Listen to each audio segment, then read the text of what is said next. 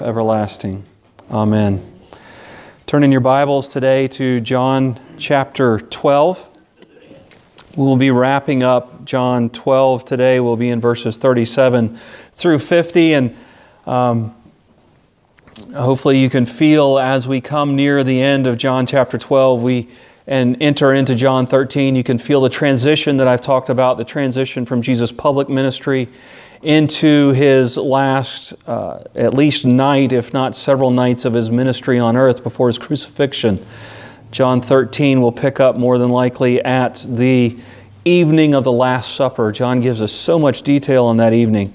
And we will see His last words prior to His crucifixion to His disciples, and also the prayer that He prays for His disciples and also for all that will follow the disciples. But today we will look at a summary that John gives us of Jesus' ministry. And so we pick up today's reading in John chapter 12, beginning in verse 37. Actually, we're going to pick up in the last half of 36, When He had finished speaking, Jesus left and hid Himself from them. Even after Jesus had done all these miraculous signs in their presence, they still would not believe Him. This was to fulfill the word of Isaiah the prophet. Lord, who has believed our message, and to whom has the arm of the Lord been revealed? For this reason they could not believe, because as Isaiah says elsewhere, He has blinded their eyes and deadened their hearts, so they can neither see with their eyes nor understand with their hearts, nor turn, and I would heal them. Isaiah said this because he saw Jesus' glory and spoke about Him.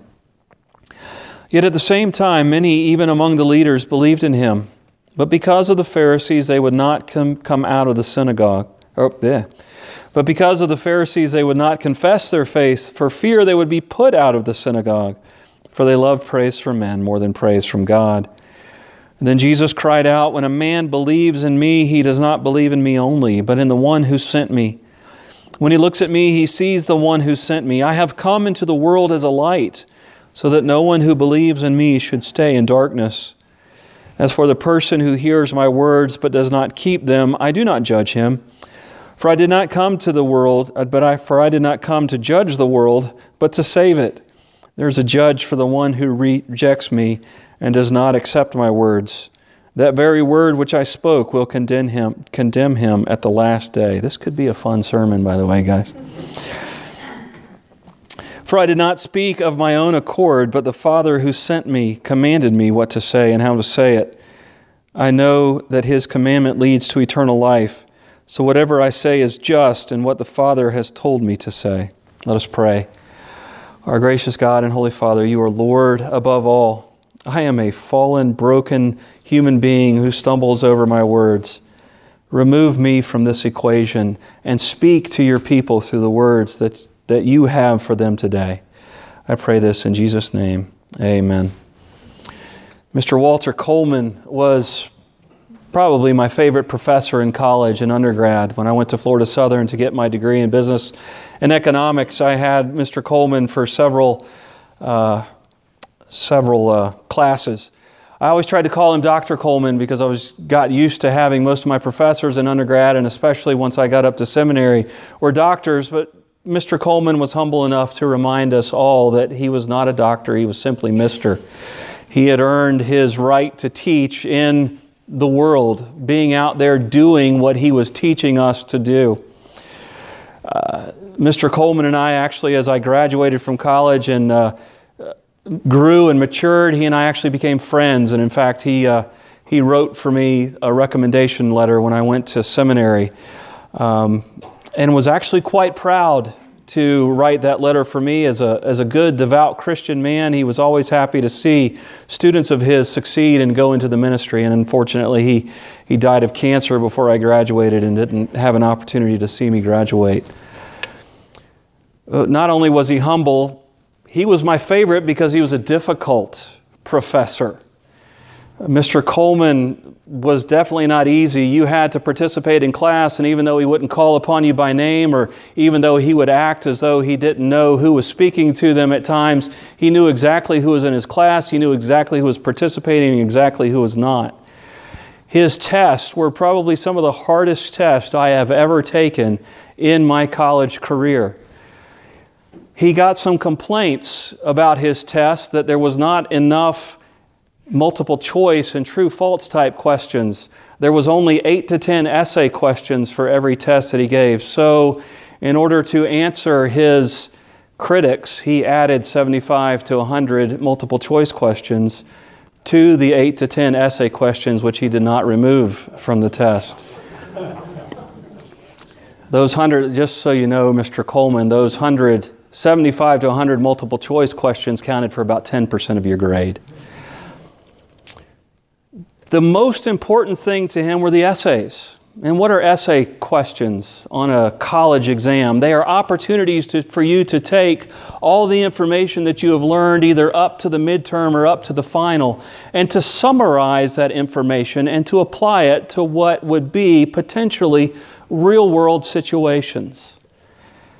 In a sense, this last portion, the section of John chapter 12, is the essay question. Is John's answer to summarize for us the public ministry of Jesus Christ and to summarize for us the reaction of the public to that ministry. And John summarizes for us two different things: the teaching of Jesus up to this point and also the reaction of the people to that teaching. And so today we're going to take those two things out of the order that John has given them to us here. And we're going to look first at John's summary of Jesus' teaching, which begins in verse 44. And then after that, we will look at the summary of the reaction to that teaching. First, summarizing his teaching.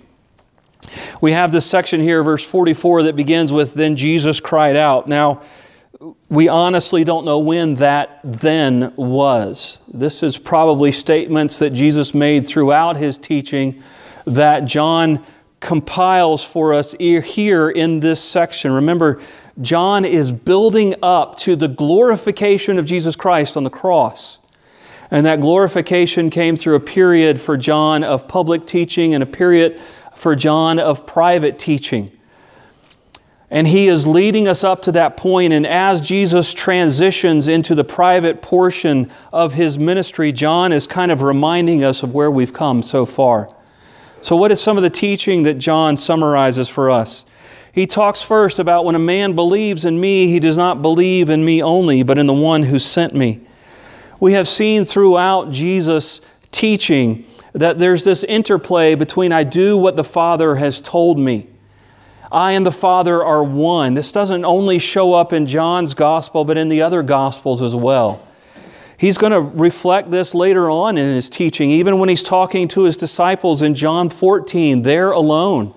You believe in me, you believe also in God. If you have seen me, you will be with the Father in heaven. In that very familiar passage of John 14, verses 1 through 6. So he talks about he and the Father are one. Whoever believes in him believes also in the Father. He reflects teaching from us that we've heard in John chapter 3. I have come into the world, first off in John chapter 1. I have come into the world as a light, so that no one who believes in me should stay in darkness. We even saw this teaching in last week's passage. That Jesus came to bring light into the world, and you either embrace the light or you remain in darkness. And then following on that, he talks about judgment. As for the person who hears my words but does not keep them, I do not judge him. Remember back to John 3:17. Following those words they're so familiar to us from John 3:16. For God so loved the world that he gave his only begotten Son, that whosoever should believe on him will not perish but have everlasting life. Jesus goes on to say, I did not come into the world to judge the world, but to save it. And I don't know if you remember, but when we looked at that, Jesus did not come into the world to judge the world because it was already condemned. Those who live in sin are condemned already. And so Jesus didn't come to bring judgment. The world is already judged. And Jesus actually goes on to flesh this out a little bit more. Jesus says, I don't have to judge these people. I come to the world, I save it. But the one who rejects me and does not accept my words, that very word which I spoke will condemn him at the last day. If you have heard the gospel preached and you ignore it, you reject it, there is great judgment for you. Even if you have not heard it preached vocally, we were talking about in Sunday school today that every human being has the law of God written upon their heart, and every human being has been born with a conscience, some of them seared, some of them calloused, some of us given over to the rejection of that conscience. But when we reject that feeling of right and wrong that's in our hearts, we are rejecting the law of God. And we are rejecting Jesus. And that law will condemn us. The gospel preached and rejected will condemn us. We don't need a judge. We condemn ourselves by the rejection of the gospel. He goes on to summarize John goes on summarizing Jesus' teaching by saying, I did not, kind of coming back to where he began in this little section, for I do not speak of my own accord, but the Father who sent me commanded me what to say and how to say it. I know that His commands lead to eternal life. So whatever I say is just what the Father has told me to say. We see Jesus here speaking what the Father has given Him, speaking to whom the Father has called Him to speak, and reminding us that following the teachings of Jesus, following the commands of Jesus leads to eternal life. And so we have in this last little section of 44 through 50 a summary of what Jesus has taught, a summary that we were given once, beginning in John chapter 1, and a summary that we are given again of the teaching of Jesus. But John does not only summarize for us the teaching of Jesus, he also summarizes the reaction to that teaching, the public reaction to Jesus' teaching, and it is really boils down to one word. It's rejection. People have rejected teaching. John says in the beginning of verse 37, he says, even after Jesus had done all these miraculous signs in their presence. What miracles has Jesus done so far just in the Gospel of John? He's turned water into wine. He has healed a blind man. He has healed a lame man. He has raised Lazarus from the dead. And what did John say in John chapter 11 was the religious leaders' reaction to the raising of the dead of Lazarus? He basically says it was at this point that they decided to actively pursue His death. We talk to people daily, weekly, monthly, who say, if I could just see a miracle like they had in there, maybe I would believe. The reaction of the people that saw it face to face was they saw it and rejected. They saw it and sought to kill. If our heart is dead, and it is, we are born with an inclination to reject God and His gospel. Each and every one of us, if we are presented with the evidence on our own, we would reject it. John says later on in his gospel, Jesus did so many signs, Jesus taught so many things that there is not enough paper in this world to write it all down on.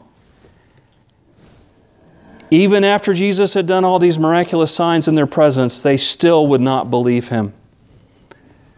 He says in 20:31, these things are written down so that you might believe. But the natural inclination of our heart is to not believe. And it takes that regeneration of John 3:3, you must be born again, for our hearts to be changed, so that we might accept, so that we might believe, so that we might come to a saving knowledge of who our Savior is. But why don't they believe? And this is a hard teaching here when we get the answer to why they don't believe. John goes back to Isaiah.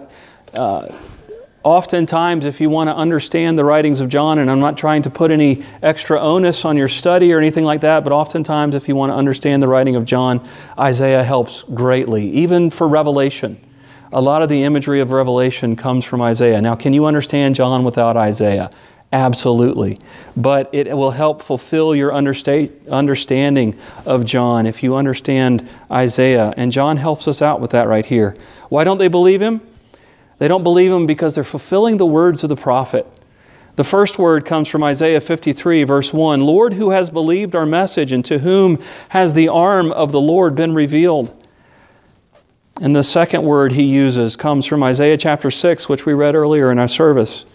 He has blinded their eyes and deadened their hearts so that they can neither see with their eyes nor understand with their hearts, nor turn, and I would heal him. The context of this passage from Isaiah 6, Isaiah has been taken up into the heavenly throne room where he sees one who is, as the NIV says, exalted, as other translations say, one who is lifted up. And that language is important there. One who is lifted up. And he has fallen upon his feet, realizing that he is a sinner in the presence of the holy and glorious and majestic God. And says, I deserve to die. And yet he has given atonement through the coal from the altar of judgment being placed upon his lips to burn away that sin from his life. And he is given a mission, to go proclaim the good news of repentance to the people of Israel, who God says will reject everything he says. Can you imagine that?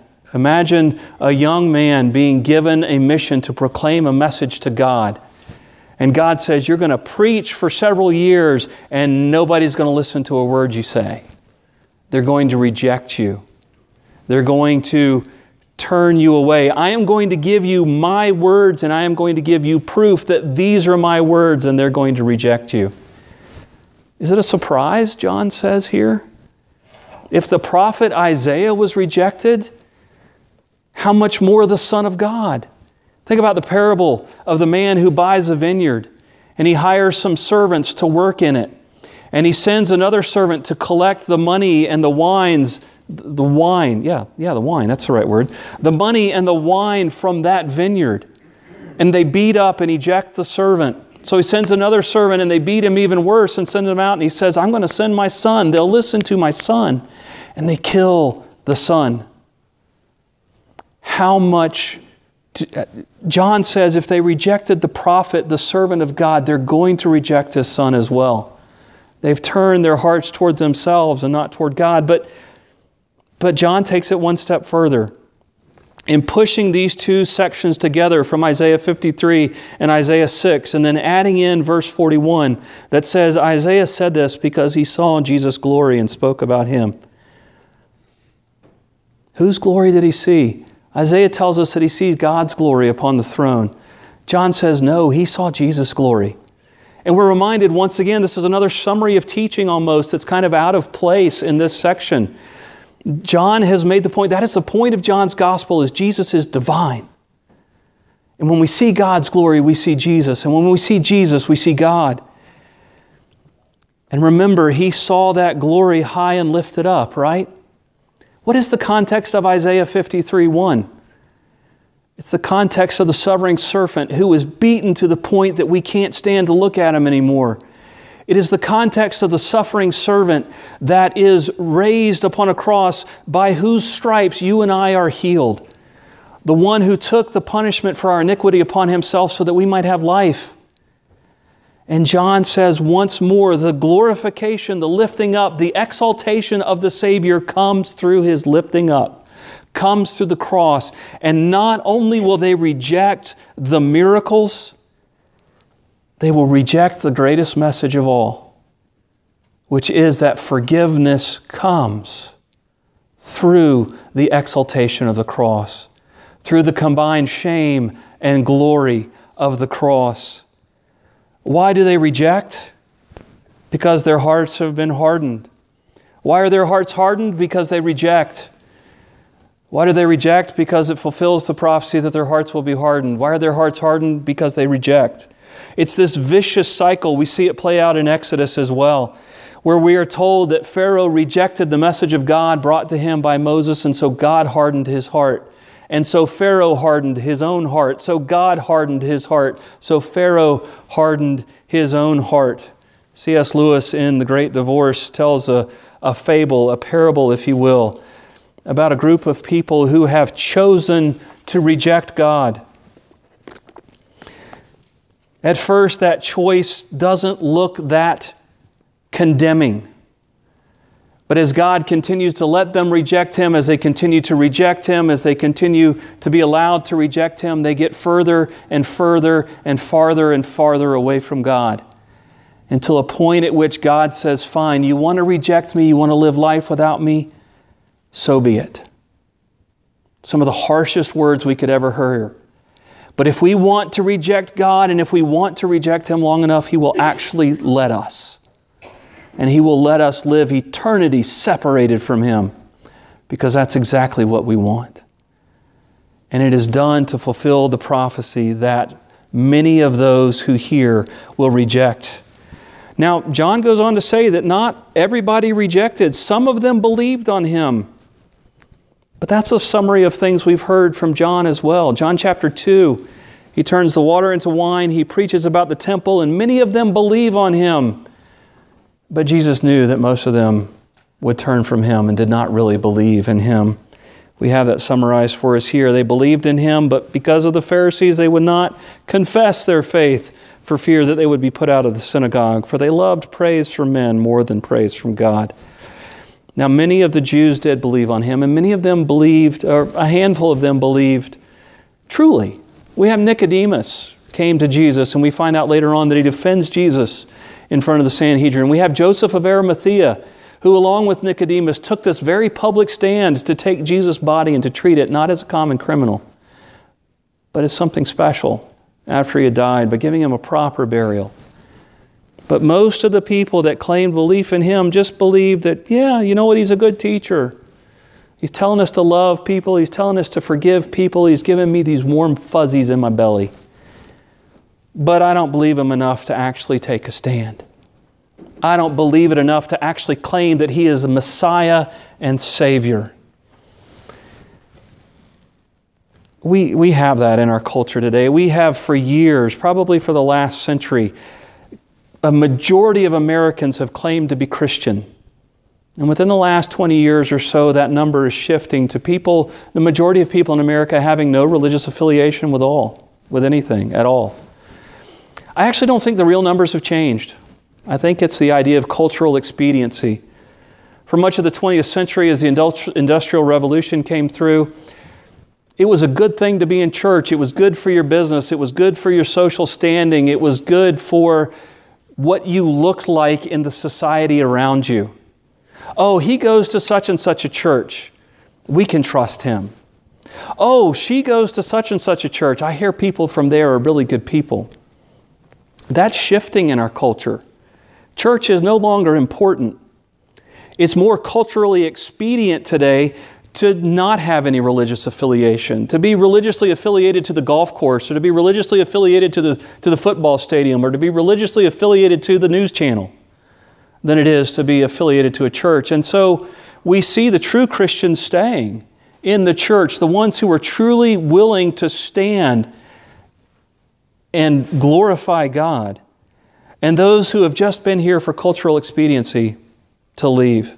It's no different today than it was 2,000 years ago. They claim to believe but are not willing to stand because they like the praise of man more than the praise of God. As Jesus transitions His ministry here in the Gospel of John for us, we know where this is leading. This is leading to His lifting up. This is leading to His glorification on the cross. But John reminds us this one last time of what has happened so far in the 3 years of Jesus' ministry, and what He has taught, and what has been rejected, and who has been rejected. We live in very much the same world. We could have personal video footage of the miracles of Jesus, and we could show it to people, and you know what most of them would do? They'd go, I don't believe that. I reject it. I don't need a Savior. Yeah, okay, so He did some really cool stuff. That guy came up out of the grave that had been dead for 4 days, but you know what? I don't need that junk. As we go out, as we talk about Jesus, as we live our lives for Jesus, most people understand are going to reject Him. That's just their natural bent. That's just their natural inclination. Some of the people we talk to will accept the message and they'll sit here in church for a time. But when the going gets tough, they'll go. They'll leave. And as we move forward in this world, as people leave the church and are no longer as educated in the language of the church, our ministry to them will be tougher. But one teaching here that John doesn't touch on, but is very important, is that once we are his sheep, we can never be taken from him. No matter how the world changes around us, no matter how culturally expedient it is to be in church or to not be in church, those who are his sheep are his forever. And no matter how much the world rejects us, we are his. And he will never reject us. And we are eternally secure because whatever I say is just what the Father has told me to say, and I know that his command leads to eternal life. Let us pray. Our gracious God and Holy Father, give us the encouragement of eternal life as we stand here and as we stand for you. Change the hearts of the culture around us to accept your gospel and bring us to those who desperately need you. We pray this in Jesus' name. Amen.